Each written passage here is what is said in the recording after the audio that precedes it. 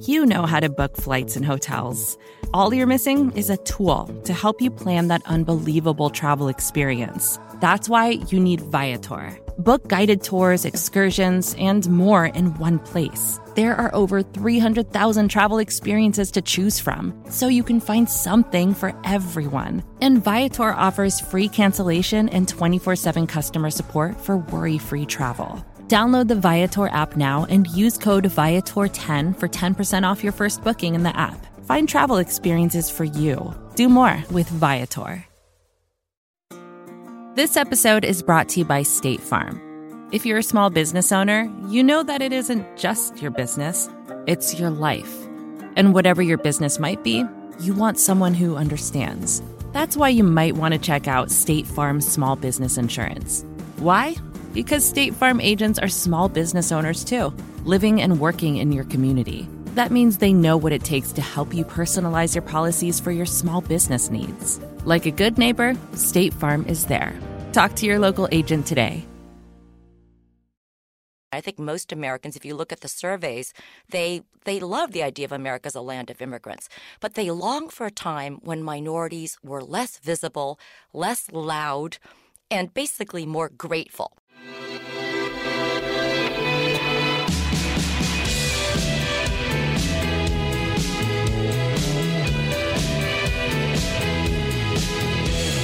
Hello, welcome to the Ezra Klein Show on the Vox Media Podcast Network, a network where I podcast.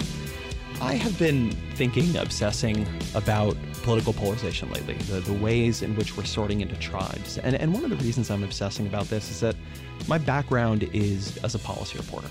And policy is positive sum. You can almost always think of something just in your head, assuming it works, that if you passed it, it could be better than the status quo. If you're just crafting a deal, there's usually a lot you can do. But a lot of our political problems do not feel positive sum. A lot of our political problems don't even feel to me right now like they have solutions. And polarization is one of those. Our tribal identities run deep. Our tribal thinking happens subrationally. And yet it is driving American politics. The barrier between us and solving a lot of the questions that we need to be able to solve in this country is not an inability to think of a policy compromise, but an inability to overcome our tribal divisions, an inability to overcome the sense that if the other side gets a victory here, we will lose, the inability to overcome the fear that if the other side gets elected, that our side is going to lose in fundamental ways power, status, respect. I mean, it hits very deep in the lizard brain. So a couple of weeks ago, Amy Chua's new book came across my desk. It's called Political Tribes, Group Instinct and the Fate of Nations. You may know Professor Chua. She has written a bunch of other books, including World on Fire and Battle Hymn of the Tiger Mother. She's a professor at Yale Law.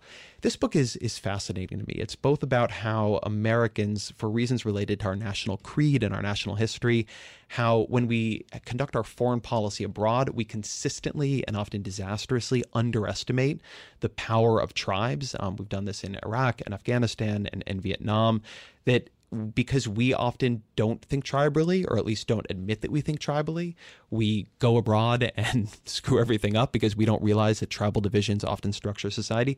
But also, that's increasingly true at home. We're having a lot of trouble talking about that, admitting that. I mean, we lament it, but I don't think we quite know what to do with it. So I was excited to have her on the podcast to have a conversation around this. I think something you're going to hear in the conversation here is a lot of pessimism from me. And I am pessimistic.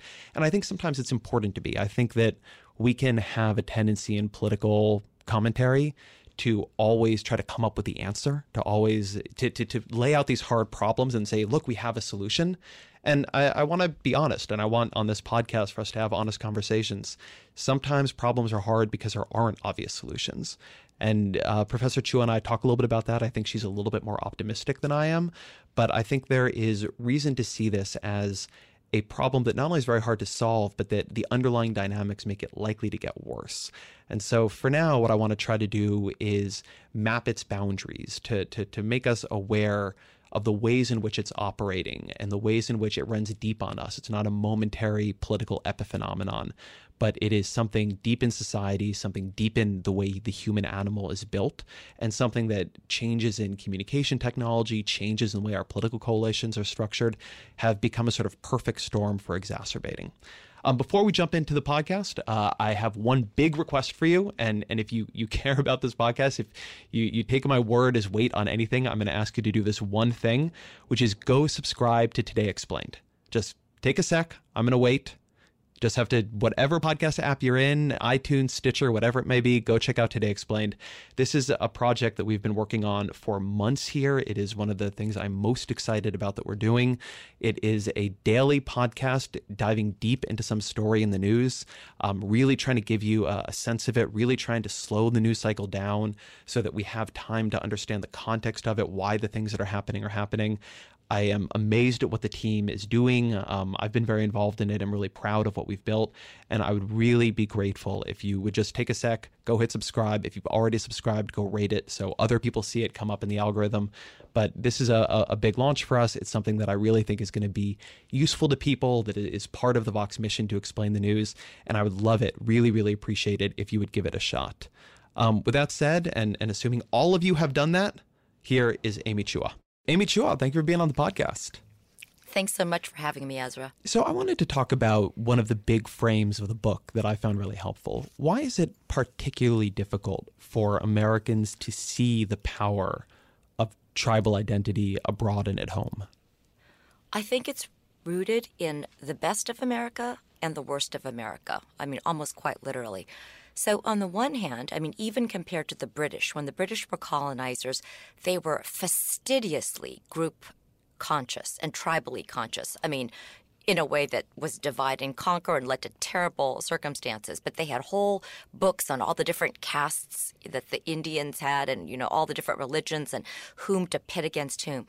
The United States, we have had more success with diversity and assimilating people from different religions and backgrounds than probably any other country.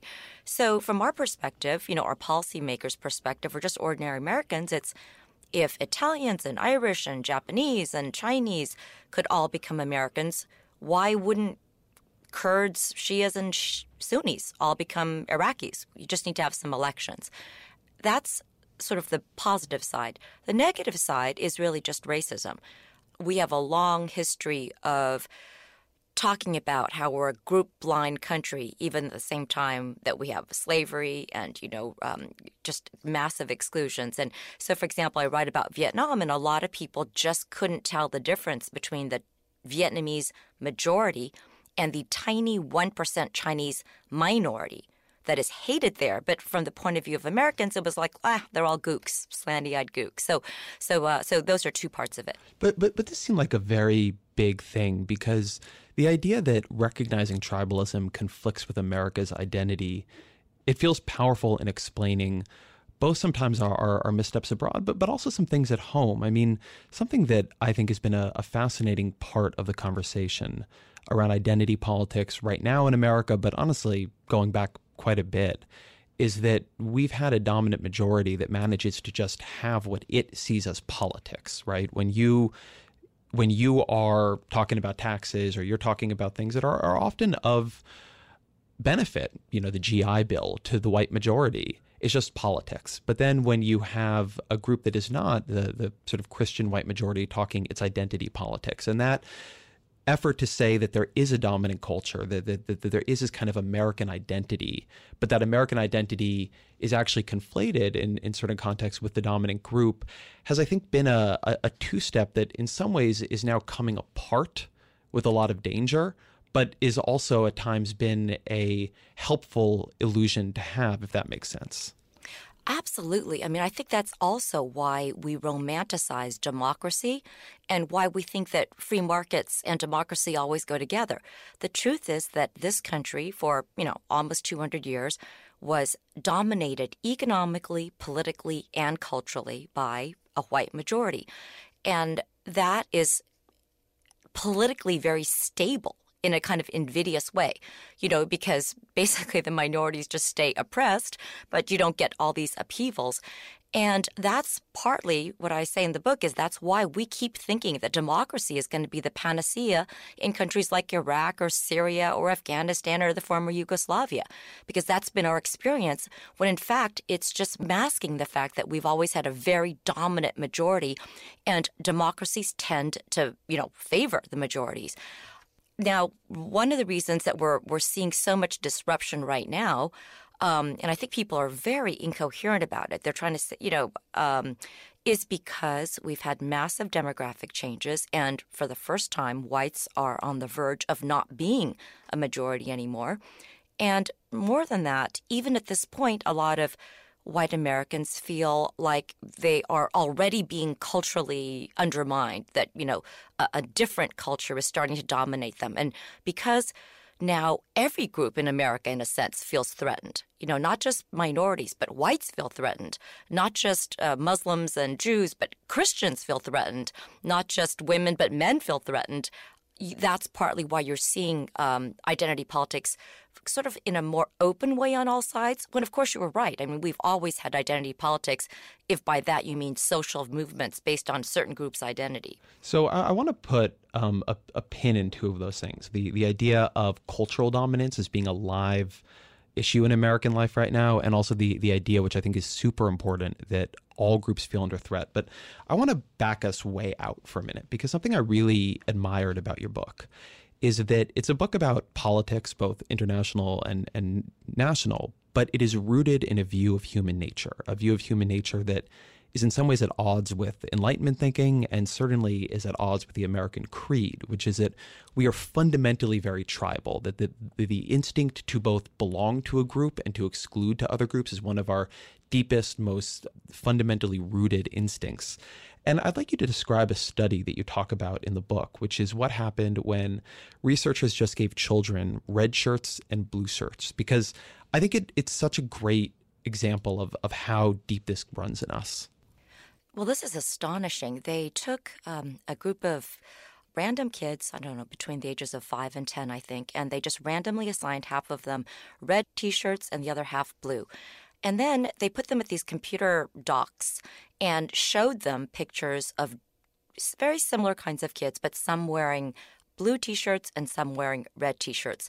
And the investigators, the researchers, asked a bunch of questions, and it was absolutely astounding. These children, without knowing a thing about the people, whose pictures they were seeing, would consistently say that the people wearing the shirt color that was on their quote-unquote team, even though they'd never even met these people, they would rate them as smarter, better, more moral. When told stories about both groups, they would systematically remember all the good things about the people wearing their shirt color and all the bad things about people wearing the other shirt color. So what this shows is just how hardwired we are to want to sort ourselves into these groups, even along the flimsiest of lines. I mean, these people didn't even know each other. And when you intensify these studies, it gets a lot worse. I mean, this is just a kind of a lighthearted example. But let's go up one level to an example that is less lighthearted, but is not yet groups usually massacring each other, which is sports. There's a book, I believe it's about Duke sports teams, called To Hate Like This Is to Live Forever. And it's about one of the great sports rivalries. Again, if I'm getting which one wrong, I apologize for that. But that is almost the situation you're talking about. I mean, you have in every country on earth, to my knowledge, these very, very, very deep allegiances that can lead to rioting, that can, in many cases, lead to violence, but that certainly lead to people structuring their lives, paying out tons of money. And their allegiances to these teams that often do not have allegiance to them, that are not, where the people are not from the community that they're representing, where they will leave that community if they get a better offer from somewhere else. And yet we build very deep identities around that. And if you think about the power of sports identities, then when you go up a level to the power of identities that have tremendous societal stakes behind them, religious identities where it's about who goes to heaven and who goes to hell and what God told you to do, or political identities, which is about the allocation of resources and who gets money and who doesn't, and who goes to jail and who doesn't, and which wars we start and which wars we don't start. the power of this to shape our thinking, I don't think that we almost have good language for it, because it operates, it's just the water we swim in. It operates almost beyond where we can see it.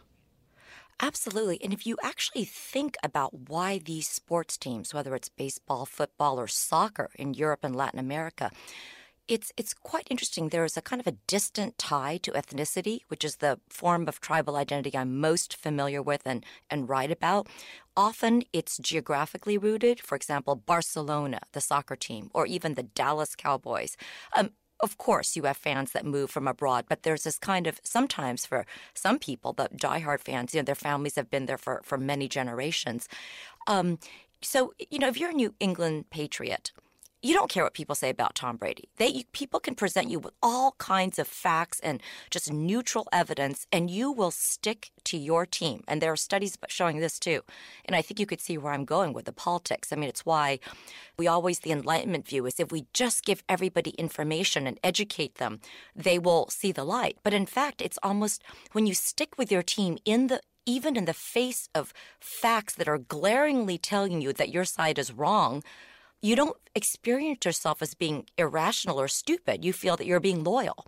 And I think that, again, gets very serious once we move out of sports to things like religion or politics. So here's where I wanted to do red shirt, blue shirt, and then sports before we got into politics. Because one way that is true that we talk about our political divide is in high-minded terms, that it's really about our views on tax policy and on healthcare and other things. Something that you really emphasize in your book is the ways in which the divide is also cultural, the ways in which there are a lot of signals about which tribe we belong to, some of which relate to actual policy consequences, but a lot of which are not. And one of the things you say, because I think it's good to maybe start the critique here, is you write that America's elites today, especially progressive ones, don't realize how judgmental they are. And in that section, you're talking about culturally judgmental. And I'd like you to talk about that a little bit, about the ways in which the progressive tribe has developed a sense of identity that is exclusionary beyond policy. I think this is one of the most problematic things right now. So this is the tribe in America that actually I'm closest to. These are all my friends and students and colleagues at Yale. And it's a kind of very, very liberal, open-minded, in quotes, cosmopolitan elite. That is, if you, by background, these are people who, it's great. They've been exposed to people of all different races and backgrounds. They've often are fairly privileged, so they've traveled around the world. So they conceive of themselves as the least tribal people. Many of them don't even like nationalism. They view patriotism as sort of vulgar and lowbrow. So they're kind of cosmopolitan citizens. They believe in individual rights and human rights. And what they miss is it's one of the most exclusionary and tribal groups of all. First of all, very few people can get into it. I mean, if you're not somebody who has traveled a lot, who has a lot of money, you can't be in this group, or it's very difficult. Secondly, they have their own vocabulary. I'm a little bit down on this term political correctness, but it is true that many of us, we know how to speak in a way that is not offensive. We know the different terms, Latinx or Latino or, all the different gender terms.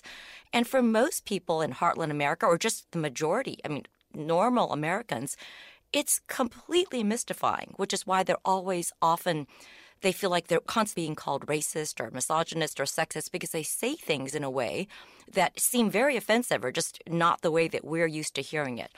And it is a very, very tribal and small group of people, and usually rooted in quite a lot of educational privilege. So I want to say two things here that I think are interesting, because one thing here is, first, I want to agree with that.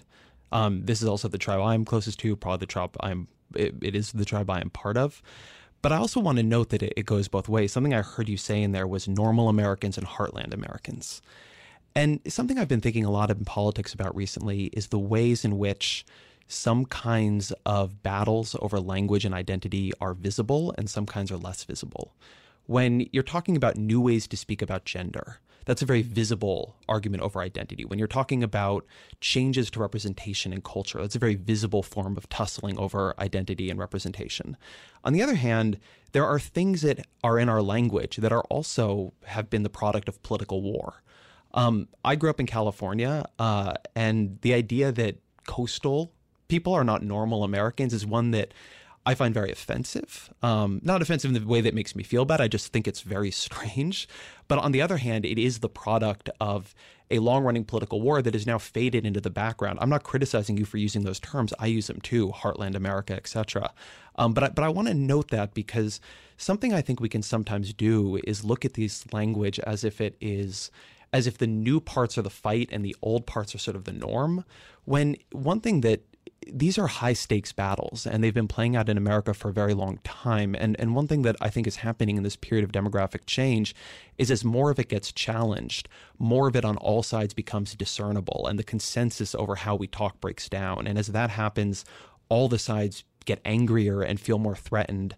The amount of back and forth over who represents America now seems to me to be very profound in a way where it used to be that one group really had a claim to represent America, and they were able to win that claim and hold it over a very, very long period of time. And now it's under challenge. That is seen as not just normal, but a claim. But that is putting everyone under threat. Ezra, I could not agree with you more. And so let me just say something about this, because this is kind of like a big point of mine. Backing out a little bit, for most of my career, I've been writing about these market-dominant minorities in other countries, like the tiny 3% Chinese minority in Indonesia that is, kind of dominates a lot of the economy, or the 14% or 10% whites in South Africa, or these tiny white European-blooded minority in countries like Bolivia, where the majority is largely indigenous. What happens in these countries over and over is when you finally have elections, often you get demagogues that do exactly what you're saying. They target a certain group and they say those powerful people or those are actually outsiders. They are not really part of this country.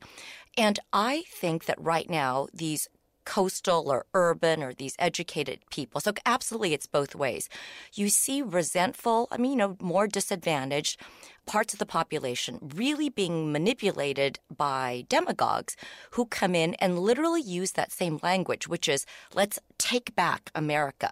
They use terms like real Americans. These people don't care about real Americans. They care about international poor. They don't care, take back our country.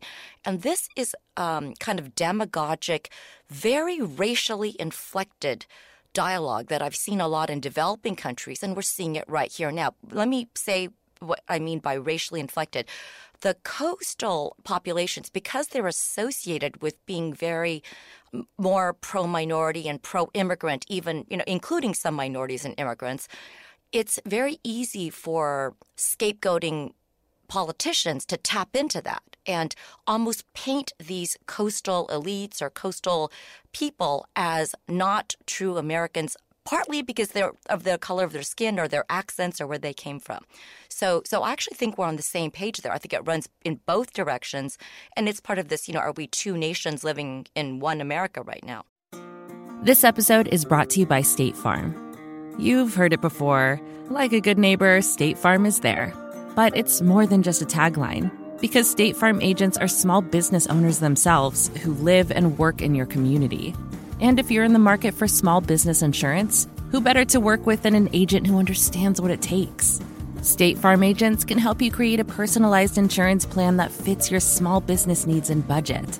Talk to your local State Farm agent today about small business insurance. Like a good neighbor, State Farm is there.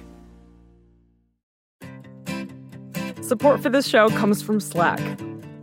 You're a growing business, and you can't afford to slow down. If anything, you could probably use a few more hours in the day. That's why the most successful growing businesses are working together in Slack. Slack is where work happens, with all your people, data, and information in one AI-powered place. Start a call instantly in huddles and ditch cumbersome calendar invites. Or build an automation with Workflow Builder to take routine tasks off your plate. No coding required. Grow your business in Slack. Visit slack.com to get started.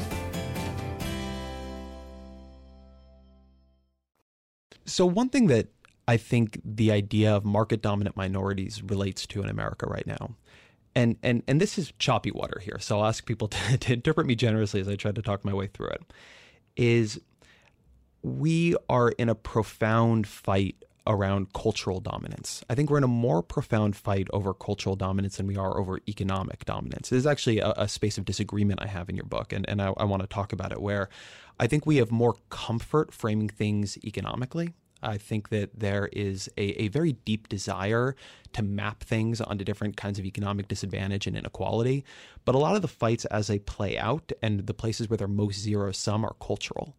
And something people feel in recent years, a place where there's been a very, very fast change, is in terms of cultural positions of power. You've not seen a closing of the racial wealth gap in recent years. You've not seen sharp increases in incomes for Black or brown groups, but you have seen an African-American president.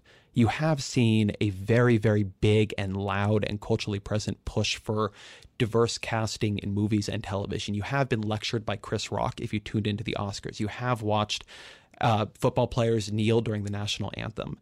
And something that seems to me to be true is that before we're in a majority-minority America, there is a coalition, possibly already a coalition that is a majority, that is becoming more comfortable with that. I mean, Democrats have won the popular vote in whatever it is, 6 of the last 7 elections.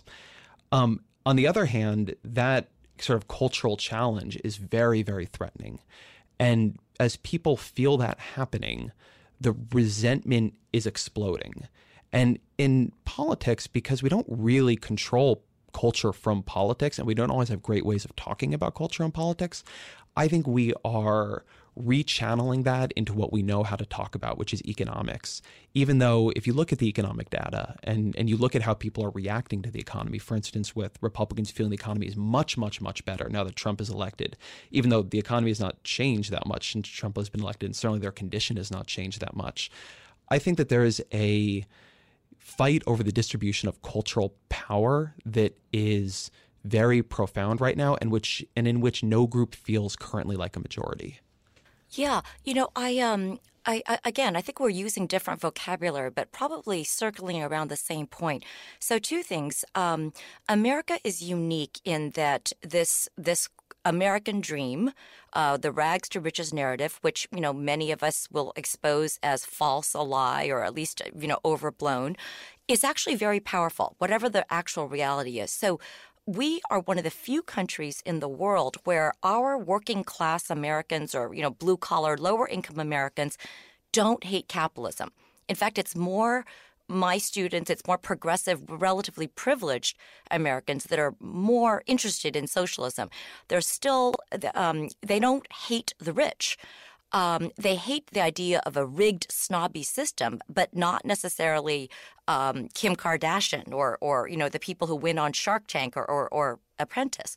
So that's one piece of it. The second piece is in this term, I coined this term ethno-nationalism light, which I think is another way of getting at your cultural dominance point. I think it's really overstated, and I don't think it's helping the debate for progressives to call, half the country white supremacists or white nationalists. I think that's just, more partisan vitriol, and it's not helping.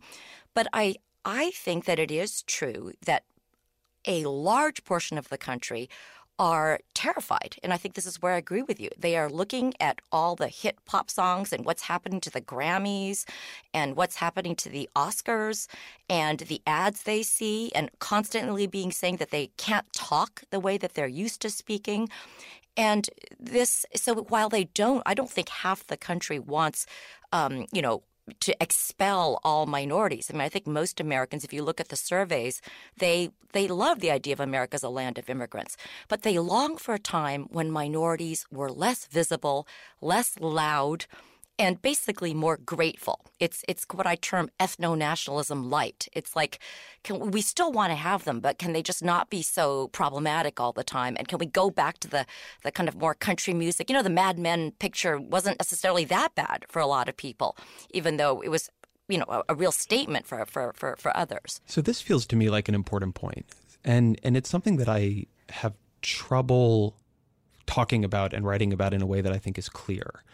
But I think that what is very visible in America is the new claims for status.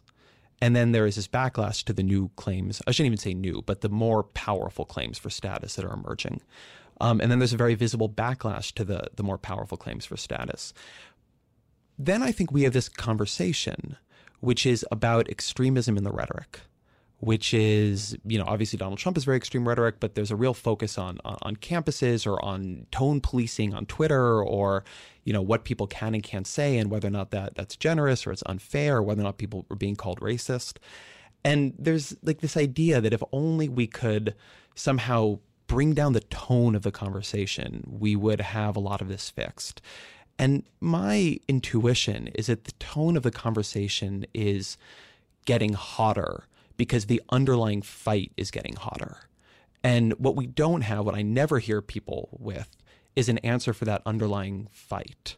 As you just said, I think that there's a real feeling of people who do not see themselves as racist, but they would prefer an America where their coalition, where their group or their tribe has more power, and where, and if the effects of that are that tribes that don't look like them are doing worse, that's okay with them. That's what they were comfortable with. That was when America was great. And, there's a lot of, I think, sympathy towards the anxiety they feel. And then there's separately a lot of sympathy for the claims that the sort of more multicultural America is making. But there's some sort of weird disconnect in the conversation where I think people somehow seem to think we can do this, whatever this is, this kind of change in our demographics without a lot of conflict if we just get the language right. Whereas I kind of see the language as a reflection of the seriousness of the transition we're going through. And that is not meant as a good thing. It actually makes me pretty deeply concerned because these are the kinds of transitions both in our country and in others. I mean, if you look back into the 60s or you look back earlier in American history, you look at any other country on earth, that they come with political breakdown. They come with bloodshed. They are not usually managed gracefully. Yeah, I think that, I'm not saying this is a good thing either, but part of, what is so distressing for so many people is finally more oppressed voices finally having a little bit more political power. As we said earlier, when you have a very dominant majority economically, politically, culturally, it can feel very stable. And for a lot of people, it's like, we're colorblind, we're universalist, we're liberal. But in fact, that's just because there's so many oppressed, silenced voices. Take China. I mean, China is very stable. It's the Han Chinese, 95% of the population, economically, politically, culturally dominant. You don't see what we're seeing here. So part of this is, I think, a necessary reckoning and fighting. Where I slightly disagree with you is it's a chicken and egg problem. I agree that there are underlying massive problems. And it's not like, if we just change our language a little bit. But I think I tend to be more of an optimist. We really, there are lots of studies that show that this may sound very unrealistic. That's part of the problem. But if you can pull people out of their tribes, even just for a couple of hours, and put two people together and say, don't talk about politics, talk about pets or dogs or pizza or your children, they will find common ground. The integration of the military in the 50s was the best example. Nobody thought that was going to work. But it did. When people really are forced to interact with each other as human beings and have to trust each other, you really do see astonishing progress. And this is where the language comes in for me, because it's almost like both sides now. It's just this game of gotcha. It's so depressing for me. It's you can't even have a conversation. Everybody's just waiting for you to slip up. And so to me, it just kind of makes the problem worse. So this is the part of the book that I read with such pessimism, to be honest. The book did such a good job for me of describing so many aspects of the problem. And then, this is a hard problem. And the solutions, the studies that you narrate of if you can get people into a one-on-one discussion, if you can help them feel themselves outside of politics, I think that's all correct. But then to do that at scale when there are these political questions, I think is really profoundly difficult. And I'll give a very specific example here. One of the ways I read the past couple of years in American politics is the Democratic Party has become substantially more Hispanic. And as that has happened, the Democratic Party's orientation on immigration has changed very rapidly in the past couple of years. I mean, even if you go back and look at the party platform in 2008 to now, the way it approaches immigration has become substantially more liberal, substantially more recognizing of the interests of both authorized and unauthorized immigrants. The Republican Party has at times tried to accommodate that, but mostly has stood against it. But so what you have is a changing in the political agenda where what are we going to do about immigration becomes the topic. And then that partially powers the rise of Donald Trump. And so, and obviously Donald Trump's view on immigration is a backlash view, right? It's more conservative than what was coming before him, at least immediately. If you look at Mitt Romney and Paul Ryan, I mean, this was not build a wall. This was something else. And now Donald Trump is trying to cut legal immigration. And so what you end up with in this era is not just Twitter tone policing, but actual fights over very, very, very genuine and big policy changes and trends, right? I mean, immigration is actually a trend about how fast America will brown. And that is, I don't know how we manage that without it being a war over political power. I don't think it's a communications issue, and I don't know that we can do it smoothly. That just seems to me to be a way in which what is coming, and I think you see it in Black Lives Matter and questions of police brutality, I think what is coming is the agenda is going to be shaped around issues that elicit much more, particularly of racial and gender-based identity.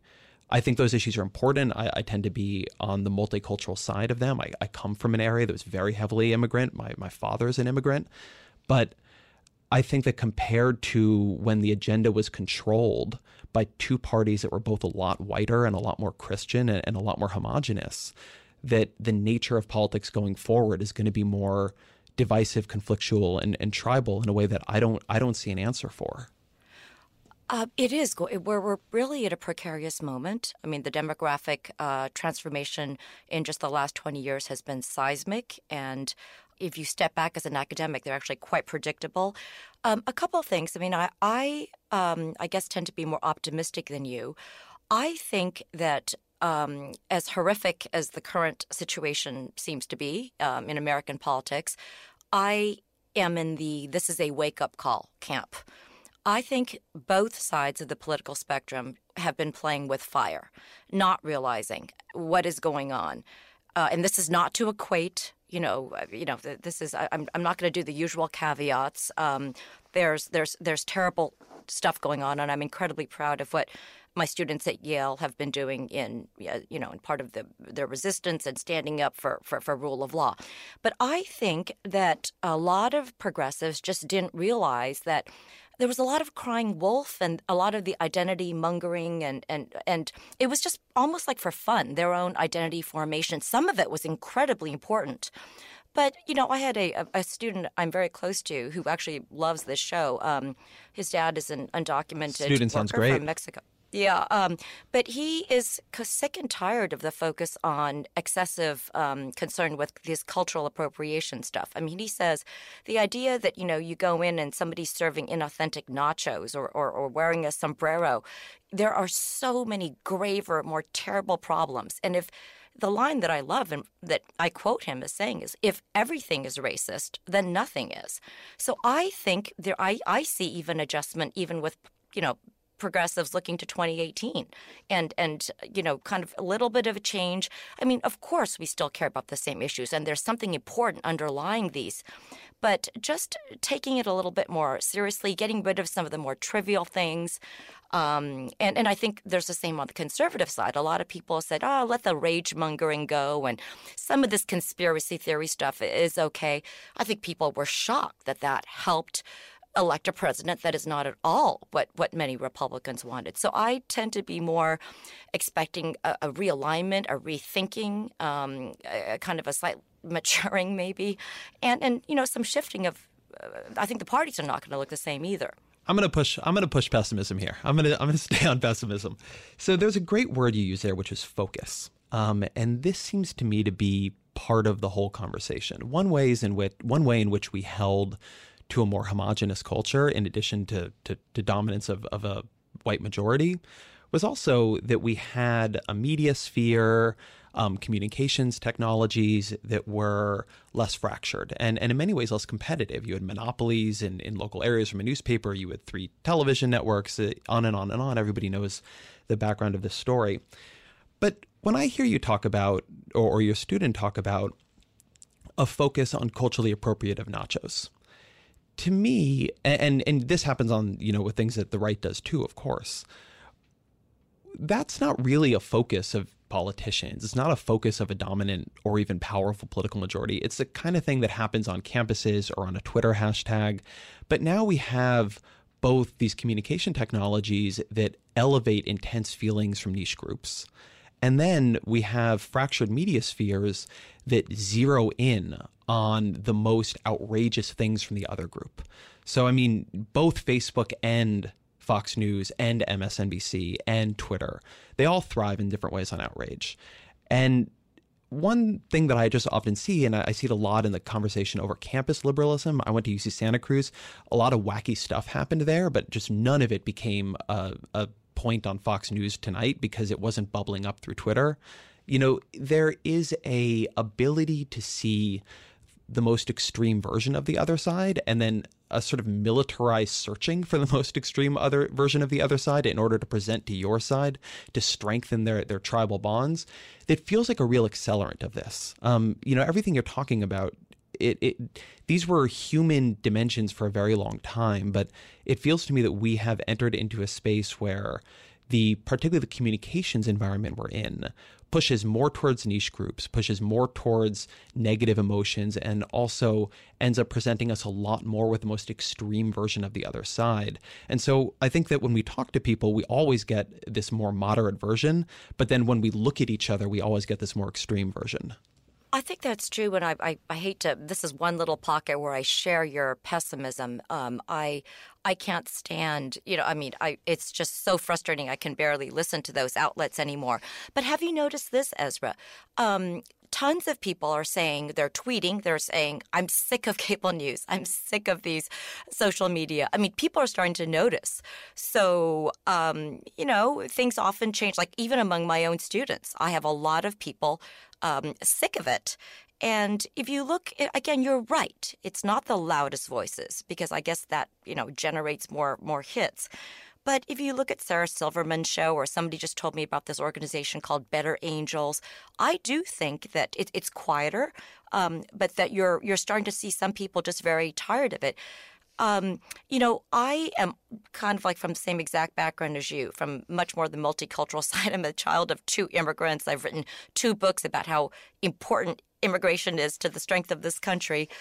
But I think that we're going to need courageous leaders, including media leaders or thought leaders, like, podcast leaders. I think, for example, take immigration, something you mentioned, one of the most important topics, and of course, I'm a huge fan of immigration. I think that this seismic demographic change we've had is dislocating. That's just true. You don't have to be a racist to look around and just, worry a little bit. And I think that there's got to be a way that people could say, I'm a little bit worried about immigration and what the restrictions should be without instantly being labeled a racist xenophobe. Or same with terrorism. I think somebody should be able to say, I'm a little bit worried about terrorism from the Middle East. Oh my God, you could never say that on a college campus. I would never use those words. That would be Islamophobe, look at the white terrorists. But there are a lot of conversations that lots and lots of Americans want to have, and it's almost like there's just absolutely no way to say them right now. So I think at some point this could go really the bad way, and you could be right with your pessimist vision, or it could get to a point where some courageous, brave politician or leader is going to say, this is ridiculous, and I'm going to be the voice of reason. And I think lots of people will support that. Let me ask you about that courageous, brave leader and how that would work, because One of the reasons I have for pessimism is the experience of the Obama presidency on this particular topic. At the end of the book, when you're talking about how should a leader talk about this, you actually quote Obama, right? We're not a red America. We're not a blue America. This is a guy who thought a lot about polarization, who ran for president on a platform, at least rhetorical, of bringing people together. I think, he obviously had liberal policy positions, but I do think he tried hard in his rhetoric and tried hard in the way he thought about politics to resist at least some of the division. And yet, we are living through the aftermath of that. We are living through the backlash to that. How do you read the Obama experience? Pretty dark. I share a very similar view. This is a person who's just brilliant and one of the most impressive people I've ever encountered. And so, yes, it's. I think there is something to what Van Jones calls white lash. It's coupled with other things. I think that it's not everything, but it's a piece of it. I think that's grounds for pessimism. I think maybe flipping this a little bit. President Obama is one of the most articulate people, and there is a very professorial side to him. So he says things really well. And I think maybe I'm sort of side glancing your question. One thing people might learn when we're talking about these politicians in the future that can do something, I think maybe one teeny lesson that one could learn from Donald Trump is he just doesn't fall into any boxes. President Obama, like all other distinguished presidents, usually he followed a certain routine. If there's this kind of a massacre, you issue this kind of a statement. But I think there is something to be said for being a little bit just saying things that don't always fall into the expected categories. Like everybody in my team right now says this. And this is one thing that I've noticed in this new tribalism. Right now, it's almost like I worry that we've lost one of the biggest advantages of democracy. One of the great advantages of democracy over authoritarianism is that we can self-correct. We have some bad policies, we can vote them out. Bad leader, vote them out. Unlike an authoritarian regime where you can stick with these terrible policies for 50 years. But right now in our tribal moment, it's so sort of like to show how much resistance we have to this president that most of the people I know just despise. It's the TPP was right, the policy toward Iran was right, the policy to North Korea. Every single thing that was done under the democratic regime was right. Maybe that's not the best way to deal with future elections also. I think, trying to learn a little bit from even if it's somebody that we really disagree with, what speaks to lots of people in the country. But that's an interesting thing because one of the things that does not seem to be as powerful as one might expect is that kind of policy rethinking. TPP is a good example. That's somewhere where I think it's clear that in her heart of hearts, Hillary Clinton was pro-Trans-Pacific Partnership trade deal. It had begun even under her office, but she bowed to pressure and began to oppose it. This is something where a lot of policy responsiveness doesn't seem capable of overwhelming some of these tribal things. And I think possibly for the reasons you describe, something that I'd love to hear you talk a little bit more about is a way that you see Donald Trump as culturally reflective of his coalition in ways that splits him much further from the liberal coalition, because I think the implication of some of it is if a lot of these debates actually boil down to a more visceral sense of who represents whom, then policy may not be able to bridge the gap. I think that's right. So there's been this long thing about how can all these working class Americans have been conned by this guy who is the most elite of elites. He's born in Manhattan. He's a billionaire. And to me, it goes back to your cultural points. I think just in terms of the values he has, the way he speaks and dresses and talks, Donald Trump really is much more similar to many working class Americans, and frankly, not just white ones. And for a lot of, going back to your earlier point, I think I think it's an emergency right now, the question of decline in social mobility and upward mobility. And yes, it's not these, just getting people together and talking kumbaya that's going to solve this. We do have to solve these structural economic problems. And I think a lot of people who feel like, I still want to believe in the American dream, love to imagine that my kids could get rich someday, but cannot do it. Education is now so closed. Social mobility's down, worse than a lot of other European countries. Donald Trump represents somebody who outsmarted the system. So he says all these terrible things that for a lot of us are just outrageous. Like, Hillary Clinton asked him during the 2016 debates, you didn't pay any federal income taxes. And he says, that just means I'm smart. When he declared bankruptcy, he's like, I brilliantly used the bankruptcy system. And bizarrely, a lot of people who feel cheated and kind of left out of the system love this guy that is outsmarting the system. He, keeps surprising the so-called experts, the pointy-headed people that are always using this language that they can't understand and calling them misogynist or racist or xenophobic. And a lot of people relate to this guy, and he's almost like a WWE champion. He's in the ring. He keeps fighting. He makes a lot of mistakes, but he doesn't give up. So I think he actually speaks to a lot of people in the country. And again, there's a lot of focus on the white working class, but it's not only whites. Support for this podcast comes from Constant Contact. If you're a business owner, you already know that it's really, really hard to cut through the noise of everyday life. If you want to connect with your customers, you need to break through the noise. You need Constant Contact. Constant Contact is a marketing platform that makes it easy to reach new audiences, grow your customer list, and connect over email, text, social media, and more. Whether you're a marketing guru or just learning the ropes, Constant Contact offers writing assistance tools and automation features that make it simple to say the right thing at the right time. So get going and start growing your business today with a free trial at ConstantContact.com. Just go to ConstantContact.com right now. Constant Contact, helping the small stand tall. ConstantContact.com.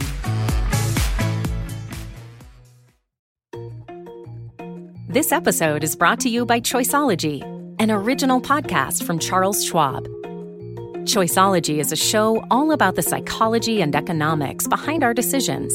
Each episode shares the latest research in behavioral science and dives into themes like, can we learn to make smarter decisions? And the power of do-overs. The show is hosted by Katie Milkman. She's an award-winning behavioral scientist, professor at the Wharton School, and author of the best-selling book, How to Change. In each episode, Katie talks to authors, historians, athletes, Nobel laureates, and everyday people about why we make irrational choices and how we can make better ones to avoid costly mistakes. Listen and subscribe at schwab.com/podcast or find it wherever you listen.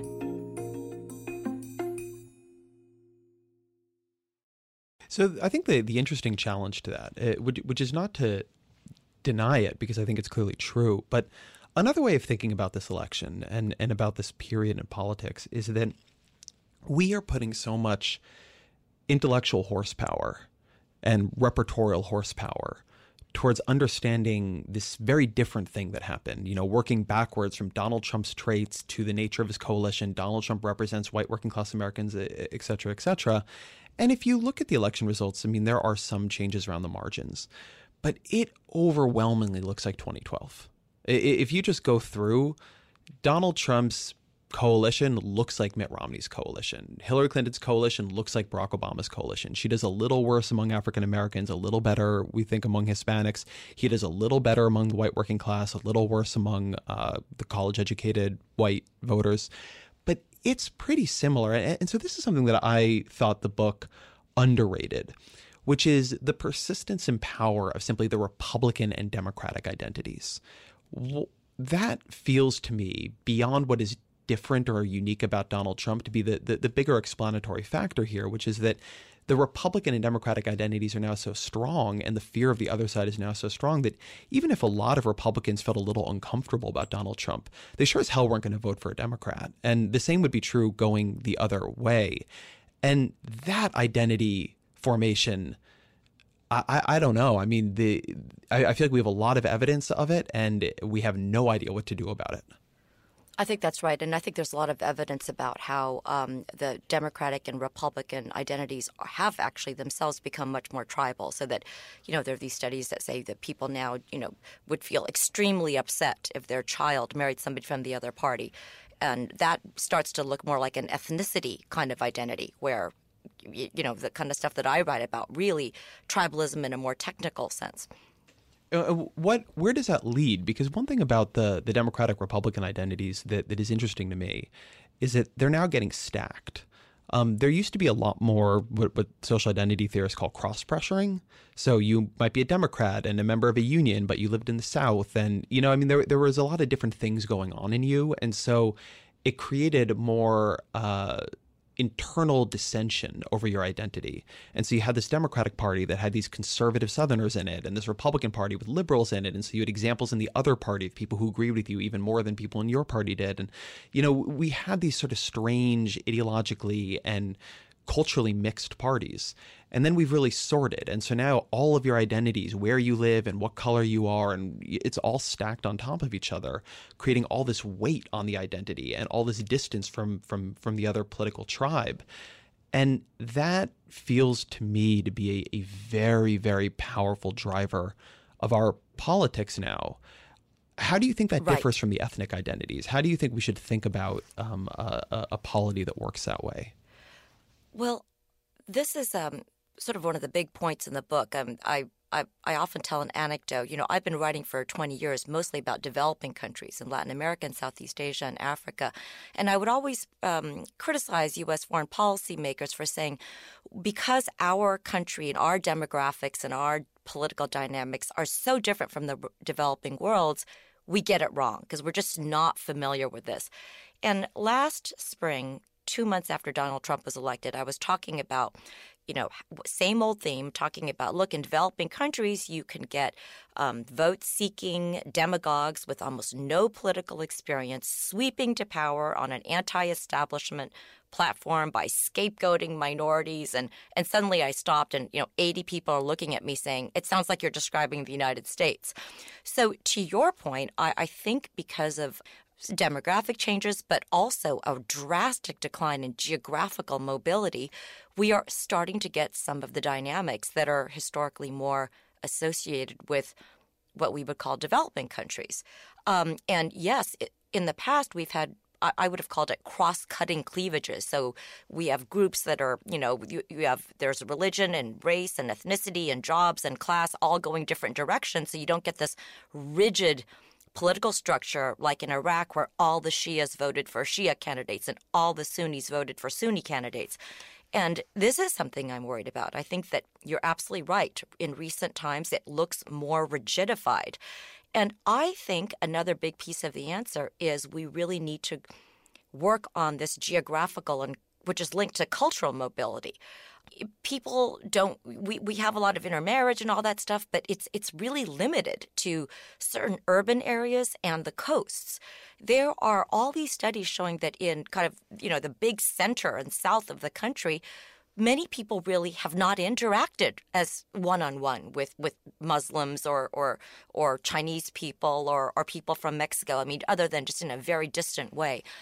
So I think, if you're asking me, which direction, I'm very much in favor of these programs that pull people out and really put them in situations, not in a condescending way, like, oh, let's come from the coast and go help these other people, but really interacting with them and trying to break down these increasingly rigid barriers between our, two Americas or two or more Americas. One thing I wonder about with that, you mentioned as an example that earlier military integration, which I think is an interesting example because one of the things that has been an ingredient in periods of racial progress in America before is a uniting external enemy, the Axis powers. So we have to do military integration at some level, or the Soviet Union, so that we need to shore up the idea of American democracy as inclusionary as opposed to exclusionary.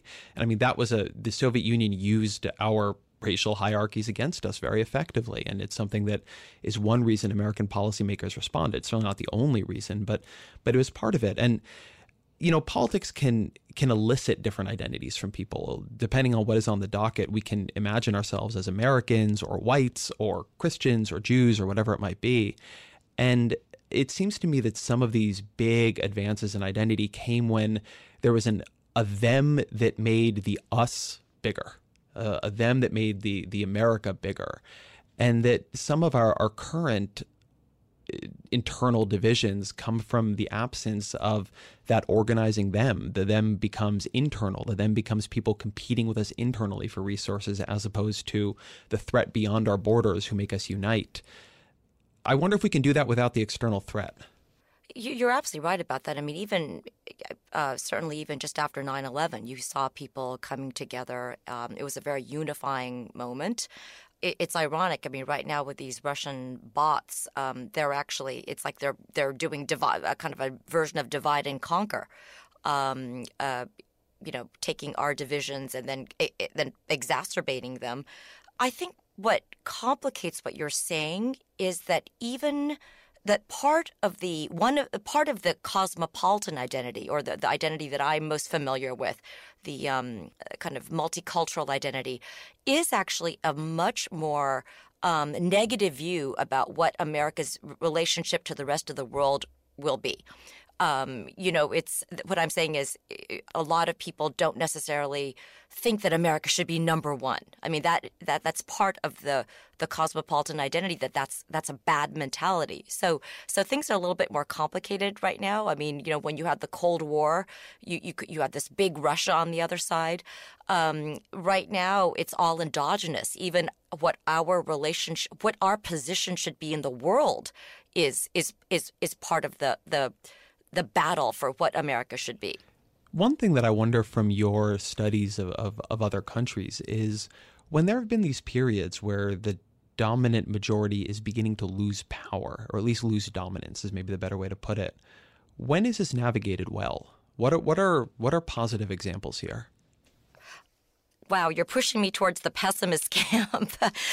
So a line that I have is that, unfortunately, once a group is dominant, it will cede that dominance extremely reluctantly. And I do think that's part of what we're seeing in this country, absolutely, with a once very dominant white majority, culturally, as you say, but also politically. I look at examples from Afghanistan may seem really crazy different from us, but most Americans don't realize this, but the Taliban are largely Pashtun.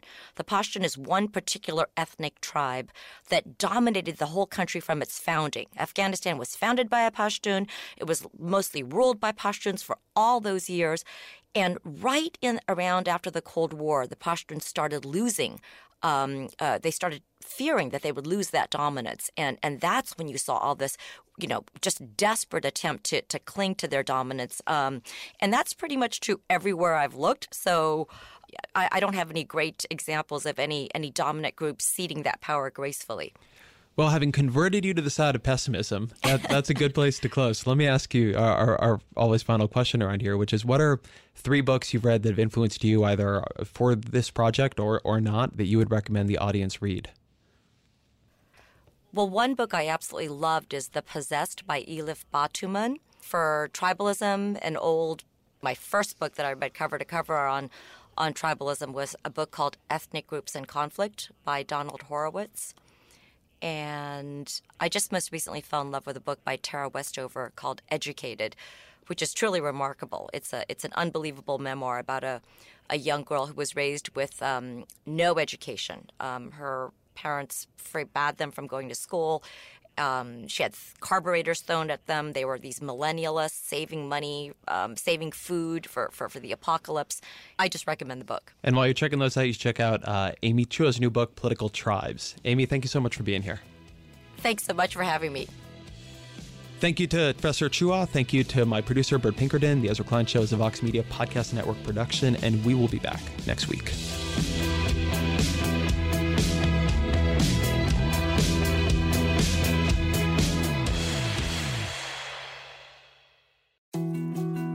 More to-dos, less time, and an infinite number of tools to keep track of. Sometimes doing business has never felt harder, but you don't need a miracle to hit your goals. You can just use HubSpot, because their all-in-one customer platform can make growing your business infinitely easier. Imagine this: high-quality leads, fast closing deals, wildly happy customers, and more benchmark-breaking quarters. It's not a miracle, it's HubSpot. Visit HubSpot.com to get started today.